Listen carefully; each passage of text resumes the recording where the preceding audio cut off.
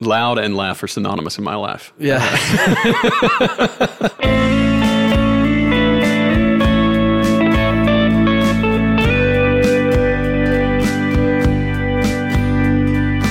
Hello and welcome everyone to our second episode of Now That's Interesting. We are your hosts. I'm Serge. I'm Travis.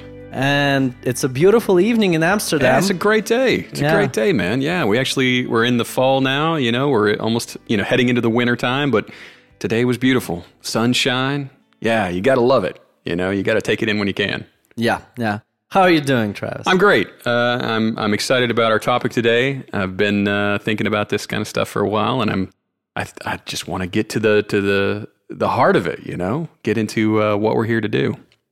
How about yourself, though? You enjoying life? Oh, yes. I try to stay positive, trying to read as much as I can, but also relax. I just keep drinking. I see that really helps me a lot, actually. We want to advise you that Now That's Interesting does not condone alcoholism. Does not condemn alcoholism. Please drink responsibly. Drink responsibly and talk to those around you if you feel like you're in trouble. Yeah, no, I feel you though. It's hard to the days run into each other sometimes. When you just go from one to the next, when you can't really separate it with that travel to the office. But reading, long walks help. Yeah, definitely.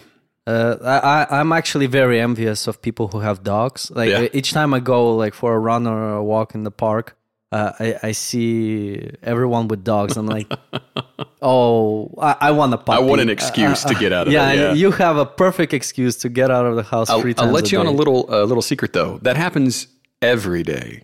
Not just on the good days, but when it's raining and it's cold and it's dark. So just, you're seeing the positive one. The grass is greener. But just to let you think about that, Maybe one day. One day. Yeah. It is, there are a lot of science that says pet ownership is really good for the owner as much as, anything else. And I feel that sometimes. I also have cats. And there's these moments when you're just angry. It's like gray outside and you look down and he looks up at you and he's got this look of, I love you, Well, with a cat, it's more like, I tolerate you. And you're like, oh, and it gives you that feeling of being tolerated. You heard that little theory, conspiracy theory, that we evolved because of cats. So it's actually us ruling the world. It's the cats. Changing our environment. It's the cats evolved to a certain point so that we can sustain them. There was a Netflix show called Love, Death, and Robots. Oh, yes. Did you see that? Yeah. The episode when 3 robots are going to Earth. Yeah. Well, that episode in general is amazing, especially fantastic. With the whole satire around climate change. Yeah. They thought it would be a nuclear winter, but in the end, they just killed their environment and made it unlivable. Oh, man. Yeah. But then, not to give away too much for those who haven't seen it, but the cats do make an appearance in that one. Yeah. Definitely go and watch it. Yeah, it's good. It's good.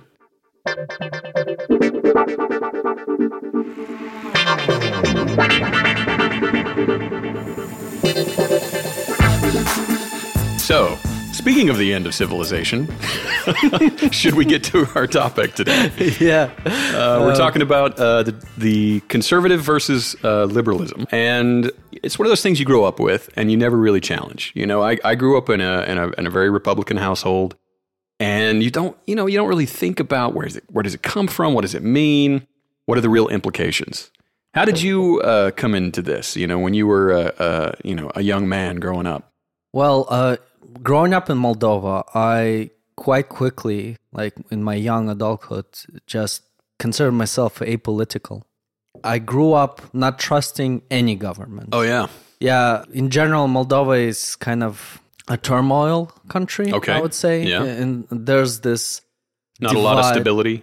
Yeah, not a lot of stability, but there's also this divide between the people who speak Russian and speak Romanian. I see. I was growing up in a household where my mom spoke Russian with me and my dad spoke Romanian. So really? Yeah. Wow. I grew up bilingual, and I never understood like this whole fight around, what kind of language do you speak? But there was a strong Romanian sentiment, especially in the early 90s when the Soviet Union collapsed and Moldova got its independence.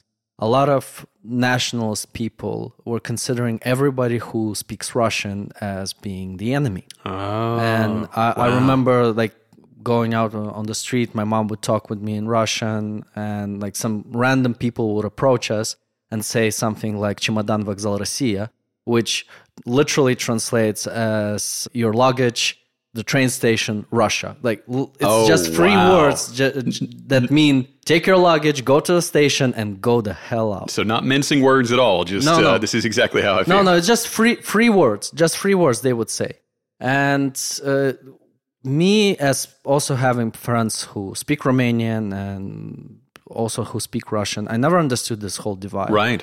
And that's how our politics were kind of built around. Yeah. Like that's how I saw it. It's not necessarily like this, but the way the message was perceived is that one group would say, oh, we have to go with Romania and join the European Union. And the other group would say, oh, we have to go with Russia and just reunite back into some form of a Soviet Union-like collective. Yeah. Which in both cases I disagree. Right. I believe Moldova is a sovereign entity and it should remain like that. And we should find a consensus with all our partners. Yeah. Yes, we're a poor country. We need help to recover and to build our economy and so on.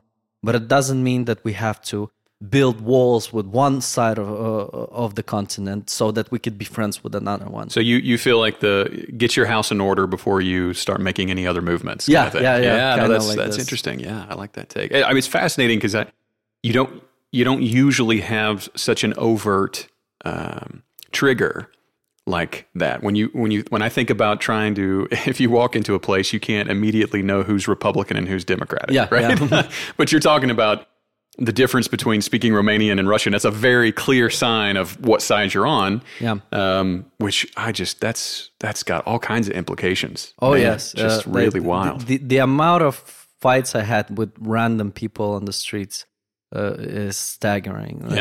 To the point that I speak literary Romanian, so like the one that is used for books and poetry and so on. Yeah. I don't really like speaking the street Romanian, which we call the Moldavian dialect or wherever. Sure. Like grește moldovenește, things like that. And more often than not, people who would hear me speak Russian, they would come in speaking this Moldavian dialect, telling me, oh, you have to speak Romanian. And I would look at them and say, yeah, but you just used like 3 or 5 Russian words to tell me that. And you're saying I'm not speaking your language. So I can speak in Romanian, but then please do the same and try doing that. Yeah. And if you can't, please don't be this language police that walks around and tells people. Especially couched in ignorance. Yeah. That's a real shame. But it's actually got parallels, because when you look at getting into the conservative kind of mindset and the liberal mindset, they both kind of have the same end goal, right? They're both after something similar, and they keep throwing ideas at each other that are not true of each other, right? So there's still some like misconceptions that get played out there. A lot of it's political, a lot of it's intentional, right? It's much easier to paint your enemy as being the devil and an ultimate evil than to try to understand this is just a normal human being with their own ideas and thoughts and their own challenges. Yeah, humanizing people is hard. Vilifying them is super easy, and you can see that playing out right now. And I just in your very story shows that. Yeah, that's true. Which is sad. So the theme for the podcast is around thought models about how people come to learn things, how we understand knowledge, turn data into wisdom, as we talked about. And I think a great place to start then is around some definitions. Let's talk about kind of what it is we are talking about. And I would like to put out the first definition, which is the center of what governments today, democracies, modern democracies, and any government that's trying to protect people is to protect their liberty. So I want to define what liberty is, so we have a common notion that everyone's trying to get to, right? Makes sense. I looked at the Webster's Dictionary of Liberty. Merriam-Webster Dictionary defines liberty as the quality or state of being free. Or freedom from arbitrary or despotic control. And despotic refers to a despot, which is one exercising power tyrannically, a person exercising absolute power in a brutal or oppressive way. So if a government is despotic, it means it is crushing its populace. It is in total control of their daily lives. The freedom of an individual to exert their own will on their lives is greatly reduced. Yeah, suppressing the freedom of speech, things like that. Yeah, and so on. One of the guys we'll talk about a little bit as we go on, but his name is John Locke. He defines it as liberty, or the effort of a liberty, is emancipation from such subordination, liberation from any such dependency. It requires the capacity to stand eye to eye with your fellow citizens and a shared awareness that none of you has a power of arbitrary interference over another. I like that approach. I like he's basically saying liberty is when neither of us have control over the other. Yeah, right? Yeah. It's kind of like, in other words, would be my freedom ends where your begins. Kind of, yeah. That's an interesting way to look at it. So what we can say is that the role of our governments, the state that we create, is to protect liberties of its citizens. Yeah. And what we're really talking about when we're talking about conservatism versus liberalism is how you do that. Yeah. Well, what is the models that they use?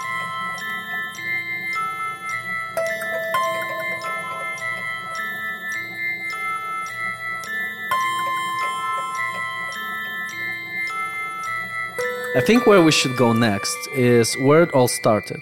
Like how we got these two different models of achieving liberty for its citizens. Yeah. Okay. Yeah. Yeah. And the first thing I think about is the French Revolution. Yeah. Tell us about that. So it's 1789. France was at that time in poverty. It did play a key role in achieving liberty and freedom across the ocean, because France helped the United States. I don't know what you're talking about. We did it all ourselves. We didn't have any help. No, absolutely. The French joined us in our separation from British government. Yeah. And although France was seen on, let's say, the world political spectrum as this fighter for liberty and human rights and freedom, inside France, it wasn't sunshine and rainbows. Sunshine and rainbows, yeah exactly. People were starving. Yeah. There was a huge amount of poverty, a lot of beggars on the streets, which actually is a resemblance for all of Europe. This is where the "let them eat cake" famous. Yeah, that's Marie Antoinette, the Queen of France. Yeah. She said, "Let them eat brioche." Forgive my French, which I don't know. Brioche is a type of very, very fancy bread. Yeah, it's delicious. It is delicious, right? But in English, it got translated as "let them eat cake." I gotcha. Yeah, but it was because it was a rich and expensive food, right? It was a rich and expensive bread, and the whole context around this, France was approaching very huge economical crisis. Yeah. And the price of bread was just skyrocketing, right. And people couldn't afford it. So when Marie Antoinette was told that people cannot buy bread, she completely missing the point. Well, she got famous for being completely dissociated from the world, and but it was at the time the elites in particular were. Yeah. This was the problem. Yeah. So what happens is, to cut us a long story short, the Bastille falls, the people take over, and if you go really into detail, a new wave of political movements, which are called the Republicans, form. And what they advocate for is government by the people, for the people, and so on. Yeah.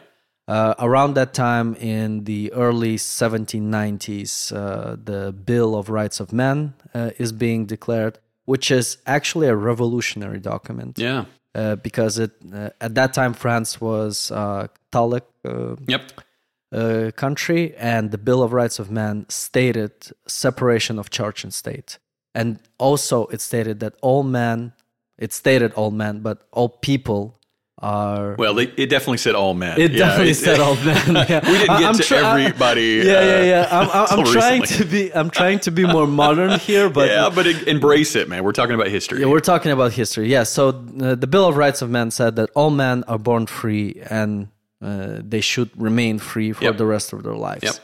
And that's that is the heart of liberty, right? That is exactly these things put in place allow us they keep governments in check. They're agreements that this is what we will aspire to. Yes. Yeah. Funny enough, the whole thing of left and right, which is probably my favorite trivia. In case you're on a dinner party, you can use that. It all comes down from a gathering of the parliament in France, where the Republicans, they took the left side of the building, of the hall, and the aristocrats and, let's say, the more conservative parts of the government who were advocating for keeping the monarchy and maintaining like some power in the hands of the churches and so on, they were at the right of the hall. Interesting. So in the end, the idea of right versus left came there, where the left was progressive and the right was conservative. It's so funny looking back on history and seeing how things change. Yeah. Because you calling a Republican progressive right now just makes my head spin. You know, it just doesn't make any sense. I know. In modern times, it doesn't sound right. One says. Well, it flipped in the States too. Actually, yes, certainly. During originally, Civil War, before Civil War times, it was definitely. You can see the flip between the Republicans and the Democrats. Yeah, actually flipped. It's because there's no real natural order to this. This is all just made up, right? Human beings trying to organize ourselves. That's all it is, you know. So there's no, and I want to emphasize that solely because some people see these ideas of being conservative and liberal as like given to them from their heritage, like that they were born to this, right? Yeah, it's like, no, these are all ideas. Humans through countless millennia come up with ways to organize ourselves. Yeah. And this is just one of those many, and it will change and go another 100 years in the future, and it'll flip again, or something else will come out. For sure. There's no sense in there's no sense in allowing this to be dogmatic. It's just recognize what it is, and don't go to war over it, for sure. Yeah. You know? I have to quote John Green on this. Yeah. There's an episode from Crash Course European History where he says, politics, it's where the right has a left and the left has a right, and they both have middles, which nobody listens to. That's fantastic. Oh, I love that. Yeah. The right has a left.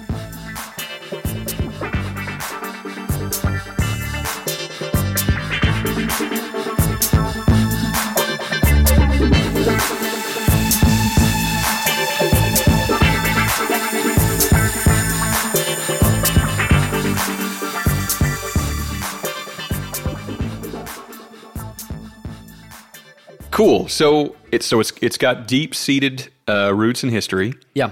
And you can see from that moment, especially the winds of change kind of blew through many governments, right? We saw that the British government came up with their own constitution and Bill of Rights, and they developed their own democracy. The American colonies did the same, and actually a lot of them modeled the same things off of what you saw after the French Revolution. Yeah.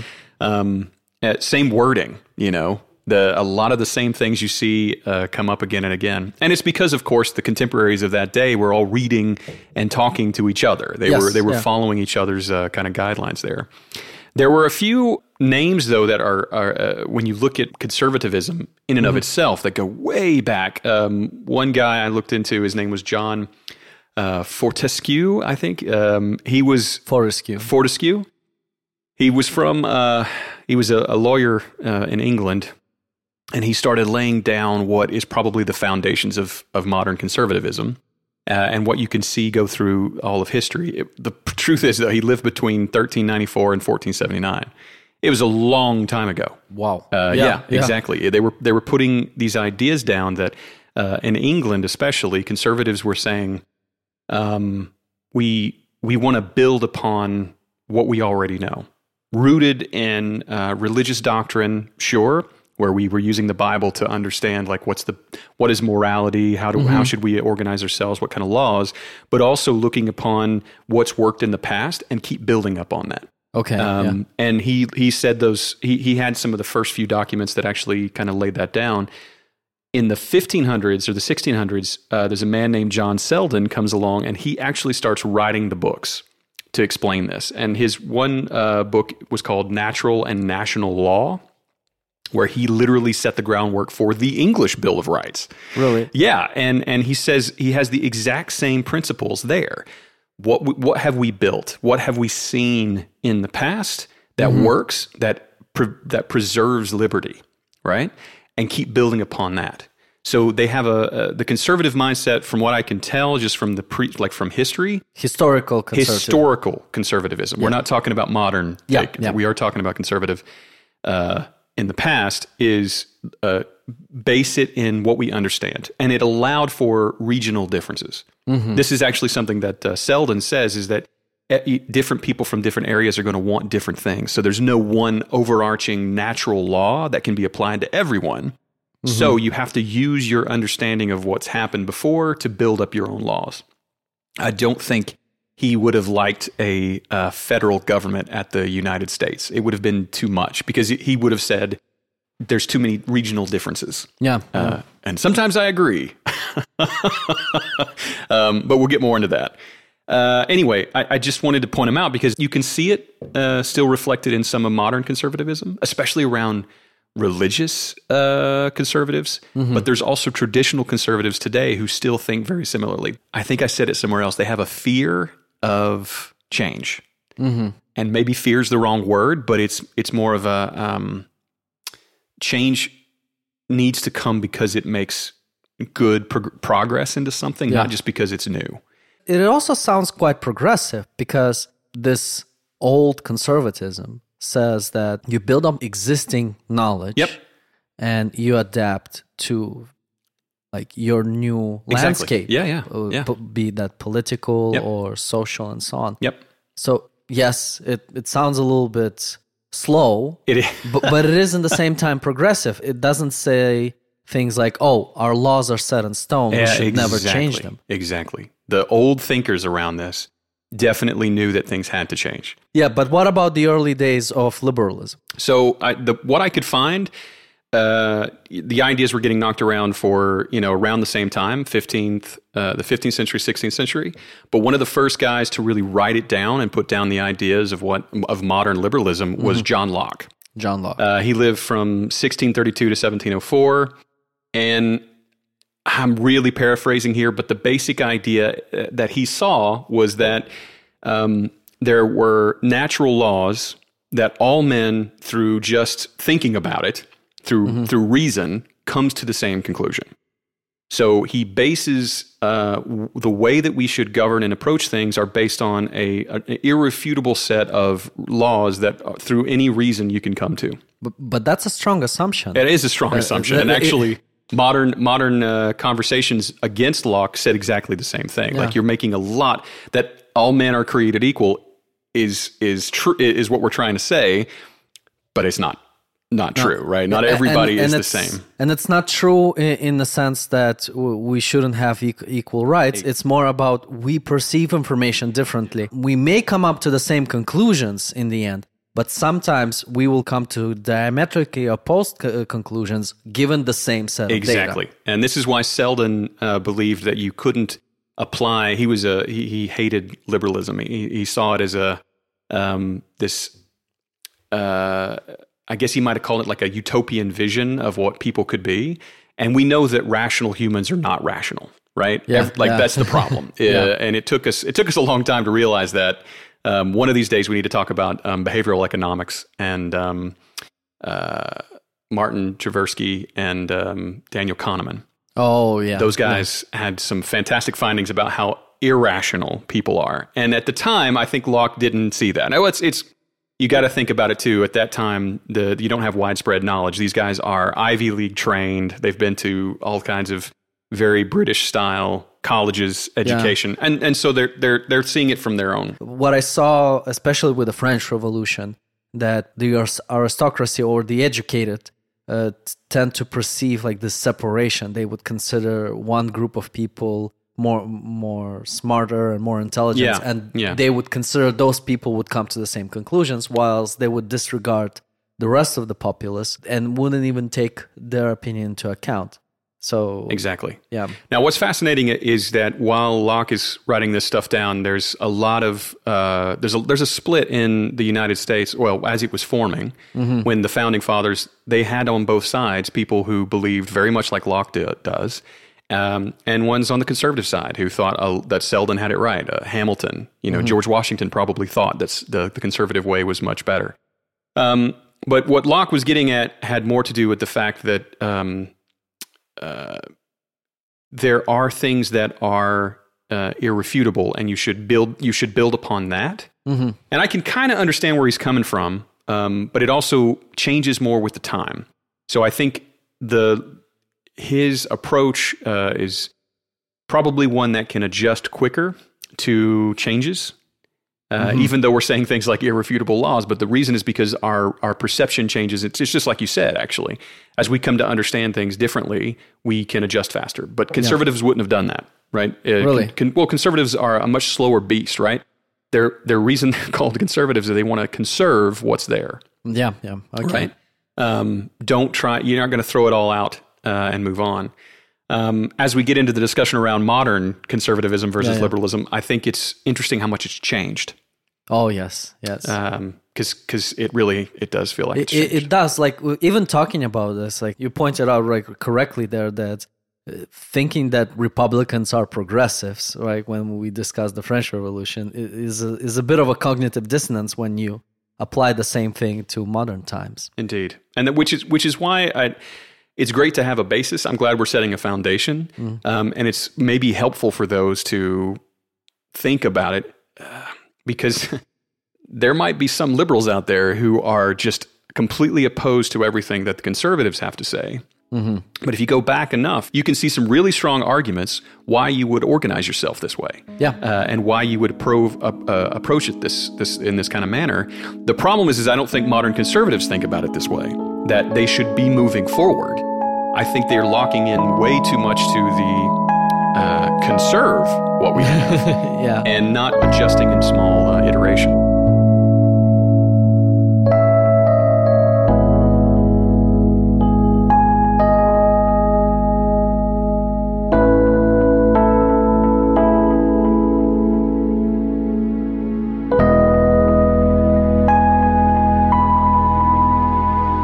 Okay, so I think we should stop at this. That was a lot of stuff. Yeah, that was a lot of stuff. That was a lot of talking. Want to try for part 2 of this? You want to move the modern conservatism and liberalism discussion to another episode? Definitely. I want to compare today with the past, and I also want to touch on what we see, how truthful they are to their ideologies. Like, what is their agenda? Yes. Yeah. Yes. Why are they pushing certain truths or half-truths or flat-out lies because their agenda is, X, Y, or Z? Yeah. Yeah, that's a good question. And I would love to also find where they kind of overlap, because there's things where they believe they're completely diametrically opposed, but they're not, and then kind of show that too. Because it would be interesting to see how much they agree versus how much they disagree. True. And it also helps, right? Because the moment you see similarities, it's the moment where you can open up to actually accept someone else's point of view. Like I said, it's much easier to vilify than it is to humanize. And if you can start to build those bridges, and I can see a lot of the discussion right now happening around the world is taking those two sides. Either they're really pushing to vilify the others and trying to make or there's groups who are trying to build bridges and to connect people back together. And it's those bridge builders who I really hope are successful, and the others I hope fail, but we'll see. Yeah. Let's hope we're one of them. Yeah. Let's build some bridges. We're some bridge builders over here, aren't we? We would like to thank you for your time and attention. Absolutely. And join us next time when we talk about conservatism versus liberalism, part 2. Modern time. This time we mean business. You can follow us on Twitter at TweetNTI or on Instagram at NTI Podcast. That's TweetNTI or NTI Podcast. Thanks, everyone. Thanks, everyone. See you next time. Bye.